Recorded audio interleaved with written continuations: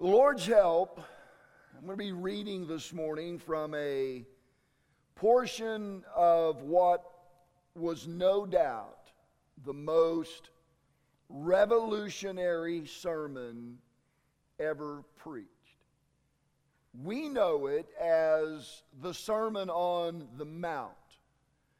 And I use the word revolutionary not in an attempt to be sensational, but to be accurate. The word revolutionary is defined as constituting or bringing about a major or fundamental change. Let me read that again. Constituting or bringing about a major or fundamental change. And that's exactly what Jesus was intending to do through his preaching and teaching in this particular sermon. His purpose was to bring about a fundamental change in the way people lived for God. You see, the Pharisees had so corrupted the teachings of the Old Testament and had lowered God's standards so dramatically that Jesus felt the need at the onset of his public ministry to raise the standard back up to where God intended for it to be. So with that, I'm going to ask you to join me this morning in Matthew chapter 5.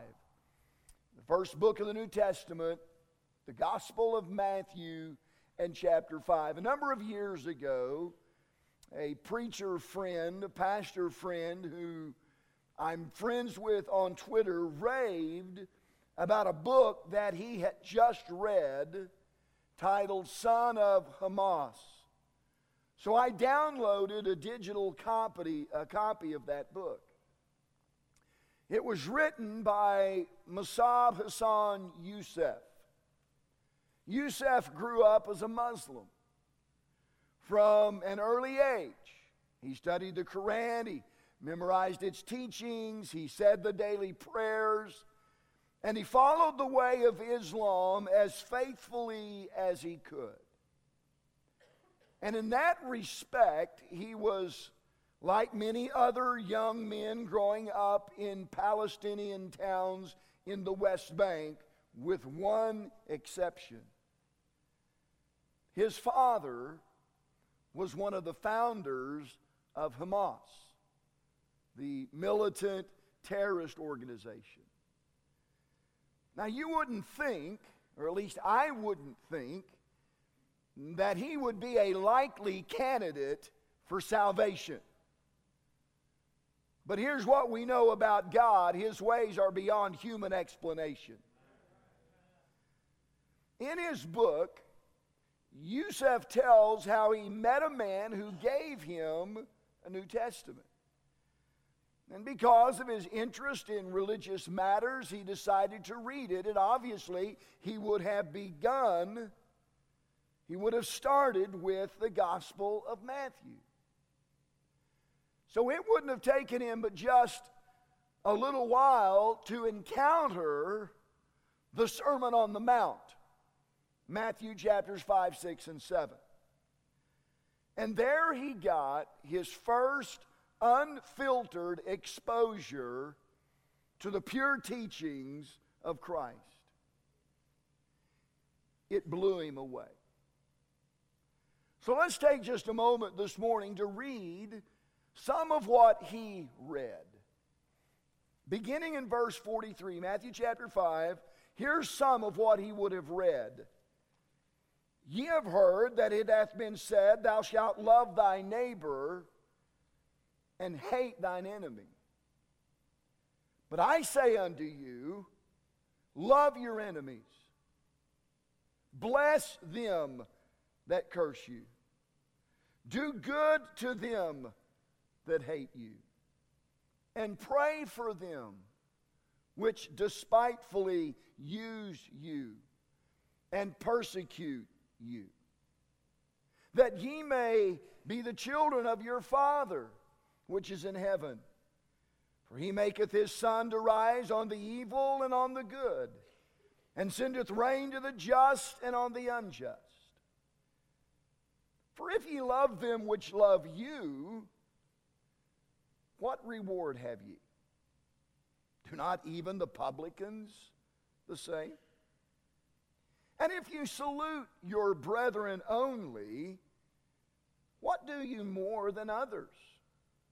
Do not even the publicans so? Be ye therefore perfect, even as your Father which is in heaven is perfect. One of the statements that he read was that phrase in verse 44, love your enemies. I was thunderstruck, he said. This was the message that he had been looking for. And soon, he became a Christian. 3 words so captured his heart that he simply could not get away from them. Love your enemies. Don't hate them. Don't despise them. Don't kill them. Love them. You have said all other religions say, love your friends or love your neighbor. But only Jesus says, love your enemies. I think you would agree with me this morning. This may be the most difficult command that Jesus ever gave. I mean, let's be real. If you have an honest to goodness enemy, I'm talking about someone who despises you, somebody who hates your guts. Maybe you've got a so-called friend or some so-called friends who attacked you. Or maybe it would be somebody who's hurt your loved ones, or maybe one of your friends. Then let's be honest this morning. Come on. Loving them may not, no, scratch that. Loving them is not at the top of your list. Just want to make sure I'm preaching to the right crowd today. There are a lot of other things that we would rather do to our enemies, like get even. We would love to make them hurt and suffer like they've made us hurt and suffer. But in our text, Jesus calls us to love them, which may very well be the hardest love of all. As we delve into what is going to be a text that is as hard for me to preach as it is for you to receive, we see first of all a misrepresentation. If we were to take the time to consider the verses prior to our text, we would not be the least bit surprised at how the scribes and Pharisees had taken the words of God in the Old Testament and had misrepresented them to the people. For example, Leviticus chapter 19 and verse 18 reads like this: "Thou shalt not avenge, nor bear any grudge against the children of thy people, but thou shalt love thy neighbor as thyself. I am the Lord." Now, you read what I read this morning. The religious leaders of Jesus' day had conveniently omitted the fact that they were to love their neighbors as they loved themselves.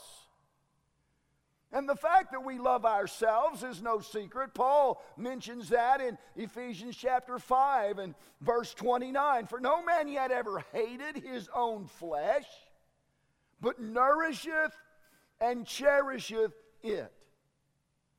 To love our neighbors as we love ourselves is to love them with the greatest of care. It is to show them the highest degree of love humanly possible.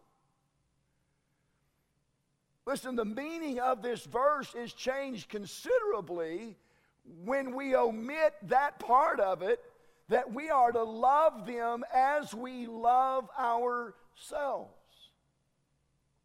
But not only had they conveniently left something out of what God had previously stated, but they also added something to it.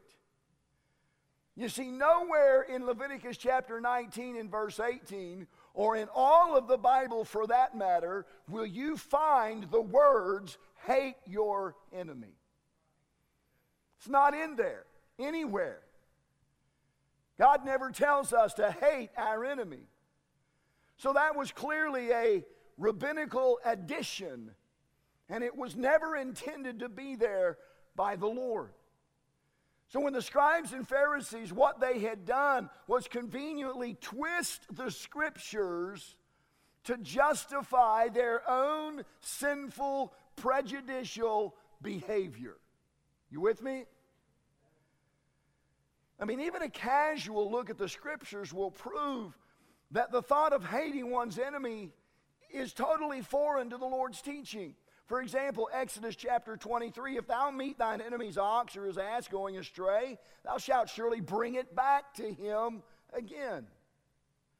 If thou see the ass of him that hateth thee lying under his burden, and wouldest forbear to help him, thou shalt surely help with him. Consider also Proverbs chapter 24. Solomon said, rejoice not when thine enemy falleth, and let not thine heart be glad when he stumbleth. And then he said this, if thine enemy be hungry, give him bread to eat, and if he be thirsty, give him water to drink. Now, would you agree with me this morning that those verses certainly do not support hating our enemies? The error of the Jews was their misunderstanding of the word neighbor. A misunderstanding that Jesus cleared up over in Luke chapter 10 and the parable of the Good Samaritan. The Jews had restricted the word neighbor to friends or to those closely related to them. To the Jews, a neighbor was someone of their own nation, and particularly those who belonged to their own party. But the meaning of the word neighbor should have been very clear to the Jews because of its usage in the Old Testament. And no doubt it was clear, but they didn't like what it said. And so again, they conveniently twisted it and changed it to fit the way they wanted to live. Because in the Old Testament, the common usage of the word neighbor was to refer to anyone with whom you had contact. When the Lord gave the command, for example, to not bear false witness against one's neighbor, and when he tells us there in Exodus chapter 20 that we are not to covet our neighbor's wife, clearly he was not just talking about the guy next door. He was talking about all of mankind. All people, they're our neighbors. So there was some serious misrepresentation on the part of the scribes and Pharisees as to what they were teaching to be truth. Jesus said, I know this is what you've heard, and I know that this is what you've been taught, but here's the truth. And so Jesus gives some clarification. And there's no doubt in my mind but that Jesus had definitely raised a few eyebrows already up to this point. If you go back and begin at the beginning of Matthew chapter 25, you're going to know right off the bat, wow, Jesus, he's got to be raising a few eyebrows. But I'm telling you this morning, when he got to these words about loving your enemy, wow, he must have absolutely shocked the entire crowd, including his own disciples. The clarification that Jesus gave on that day had to be the most radical thing that these people had ever heard. I mean, seriously, and I texted Brother Tyler this week, and I said, I think you and I ought to team up and preach a series of messages that we'll title, Seriously, Jesus? And we'll tackle passages of Scripture just like this, because when we read this, we think to ourselves, are you serious? Love your enemy? Bless them that curse you? Do good to them that hate you? Pray for them which despitefully use you? Seriously, Jesus?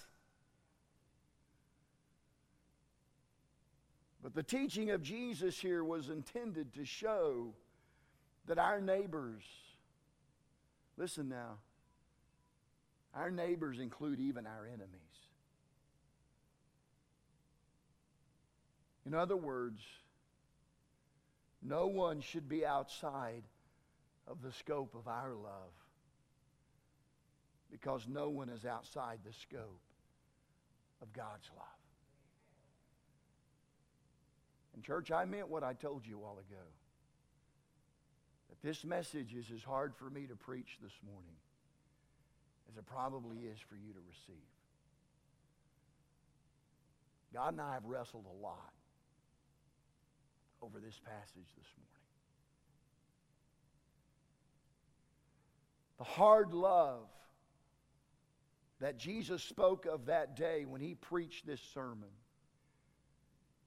is ideal, it's indicative, and it's impartial. For example, it's ideal in this way. But I say unto you, love your enemies, bless them that curse you, do good to them that hate you, pray for them that spitefully use you and persecute you.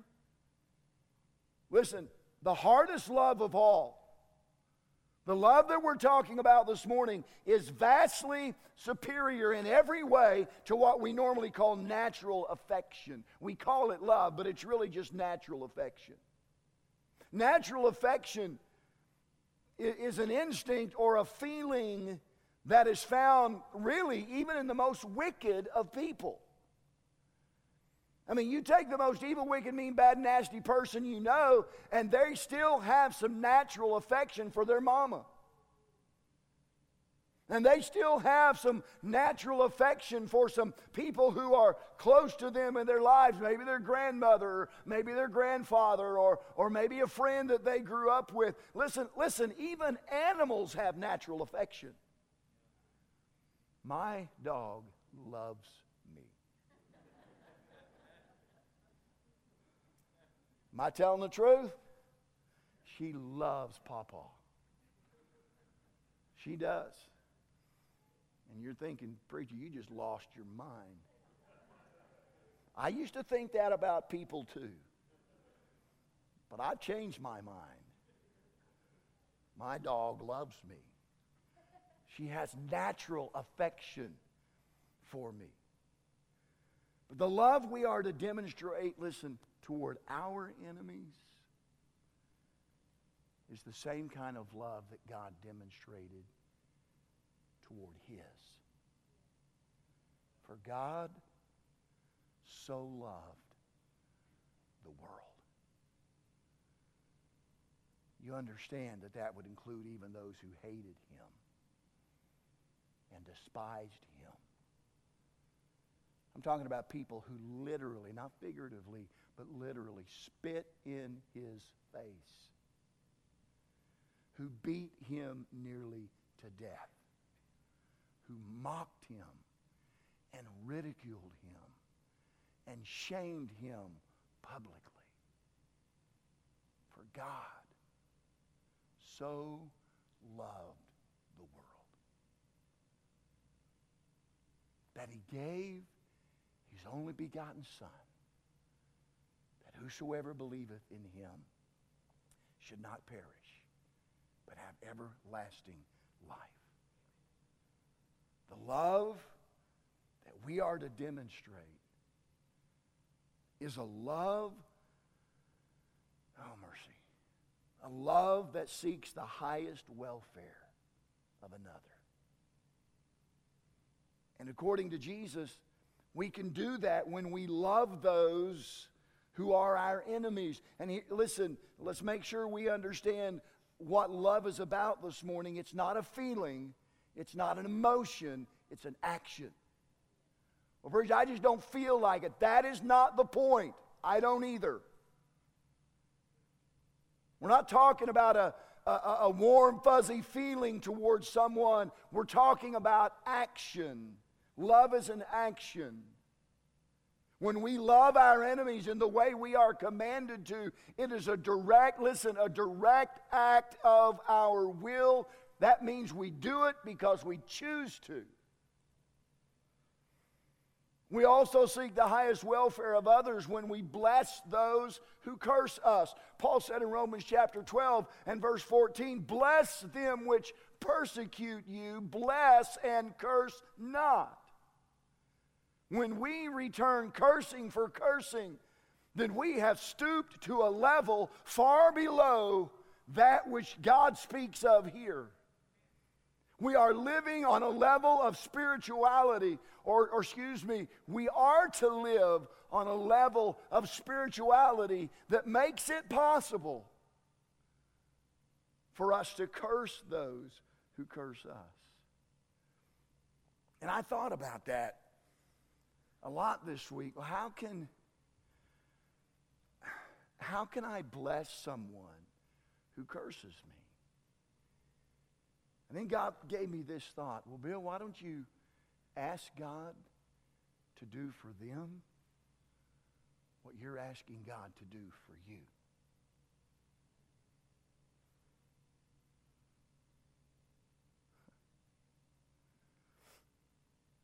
And then God took me back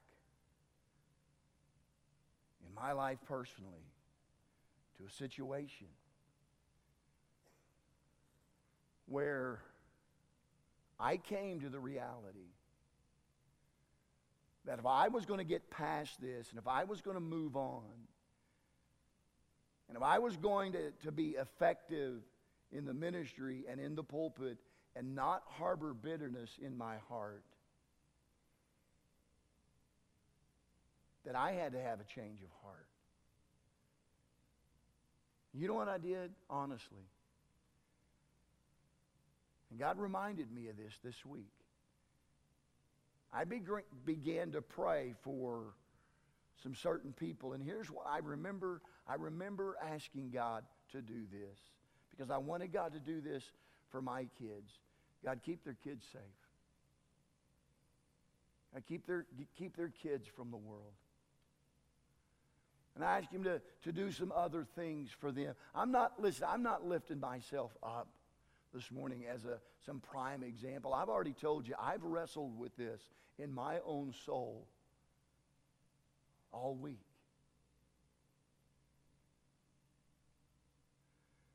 Because I don't know necessarily right now that I have some enemies who've hurt me, but I have some who've hurt some people I love. And some people that are dear friends to me.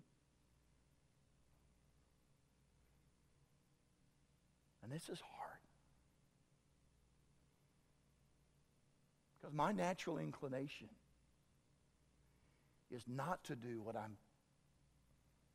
we're told to do in this sermon.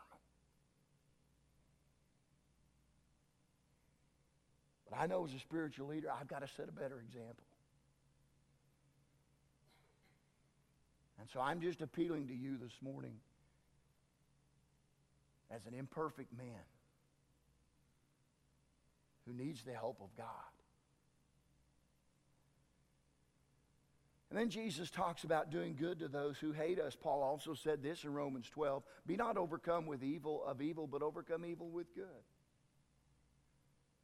We talked about Hamas in the introduction. And if one thing we learned from them, hate is a powerful force. Someone once said that hate is like acid. It can damage the vessel in which it's stored as well as destroy the object on which it's poured. Now, people can hate you for various reasons. They can hate you because they're jealous of you. That was the case in the life of Joseph in the Old Testament. The Bible says this, and when his brethren saw that their father loved him more than all of his brethren, they hated him. Why? Because they were jealous of their father's affection for him. And they could not speak peaceably unto him. People can hate you because they're jealous of you. They can hate you because some kind of prejudice. I mean, Hitler's hatred of the Jews was because of his intense prejudice toward them. They can hate you because you choose to live for the Lord. The fact is, there are some hate-filled people in this world. And their hatred may be aimed at you, or they may be aimed at me, or they may be aimed at someone we love. But regardless, church, Jesus calls us to a high standard of love.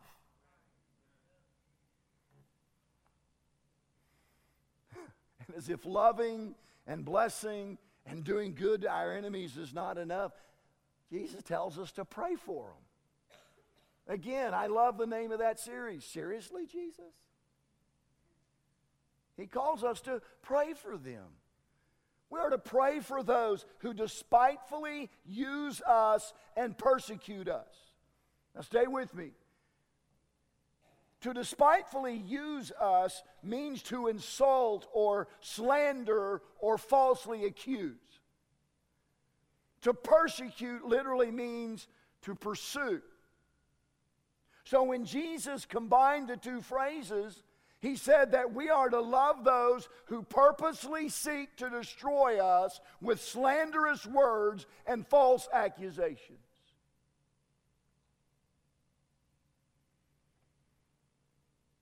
If we're going to seek to be perfect as our Father in heaven is perfect, then we're going to seek to love in the ideal way that is laid out by Jesus in verse 44.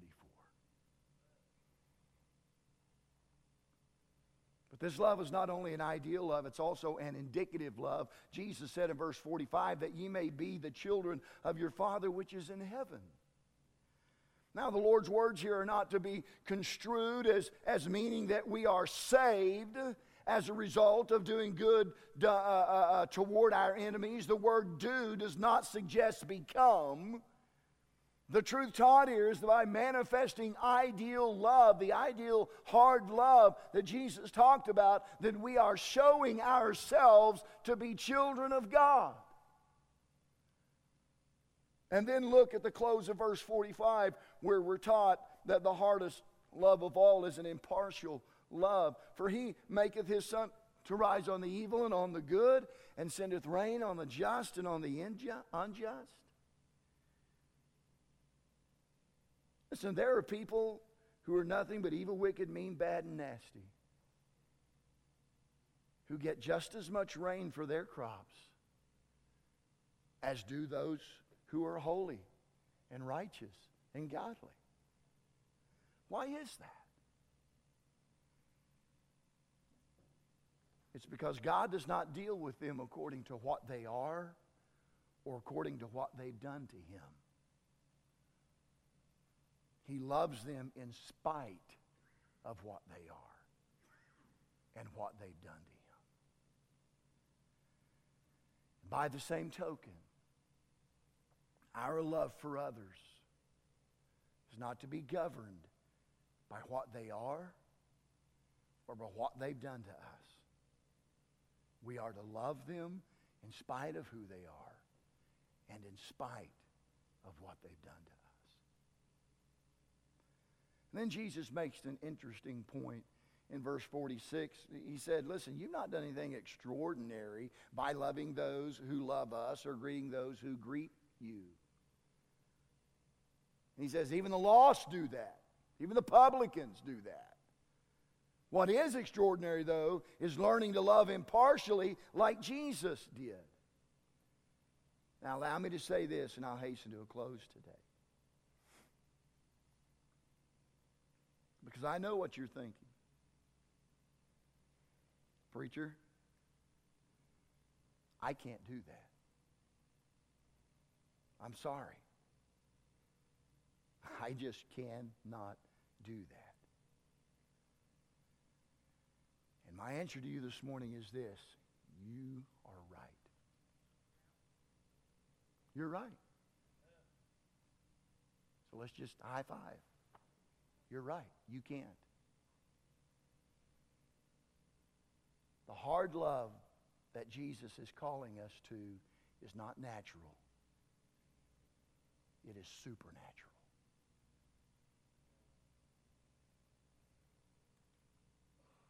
You say that again? The hard love that we're being called to in this sermon is not natural. It's supernatural. That means it doesn't come from us. It's got to come from Him. But here's what Paul said in Romans chapter 5 and verse 5.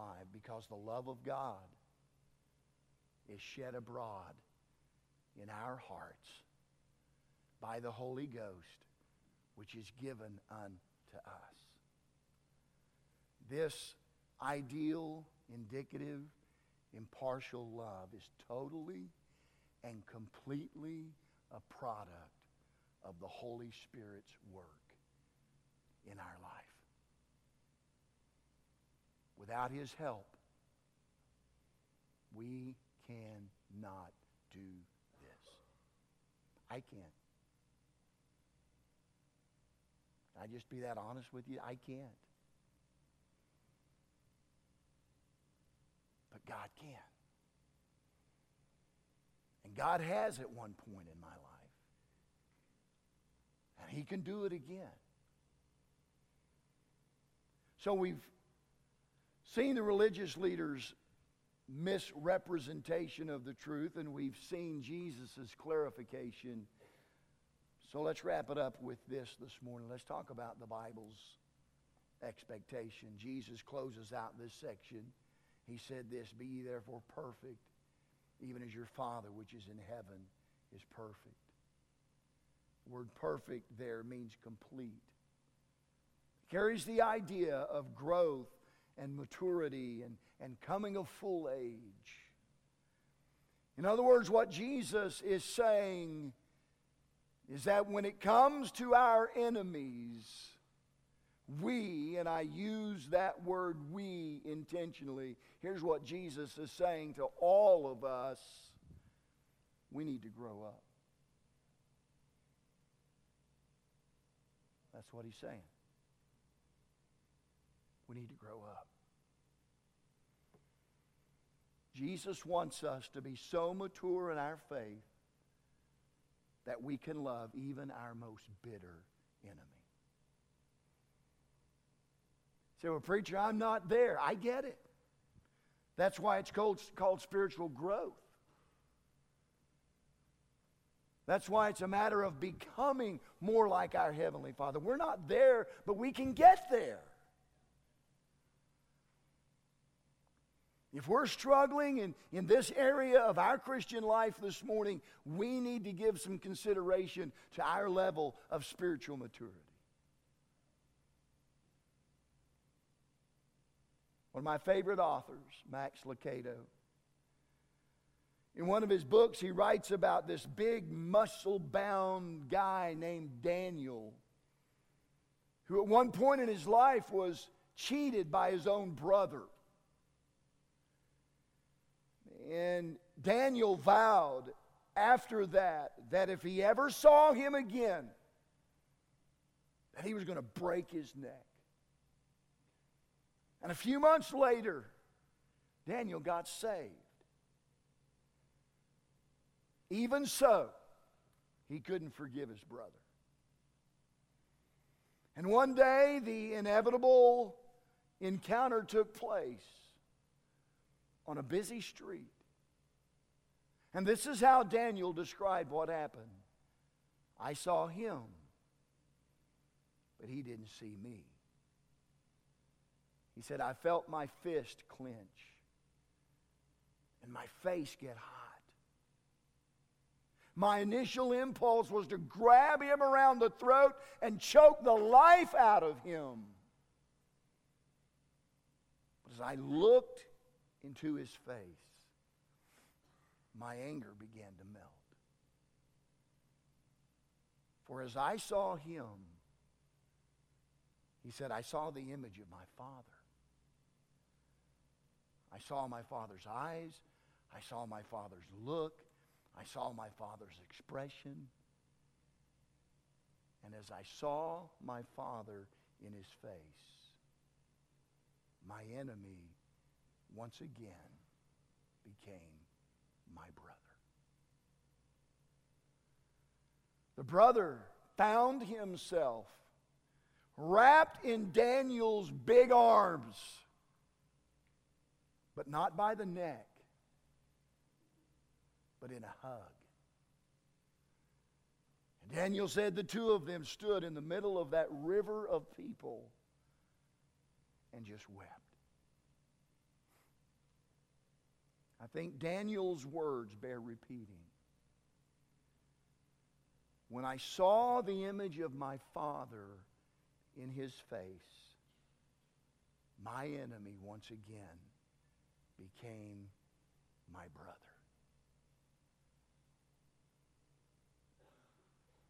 Here's some breaking news this morning. Every human being living is created in the image and the likeness of God the Father. And regardless of who they are or what they've done, they are our neighbor. I said they are our neighbor. And we are commanded to love them.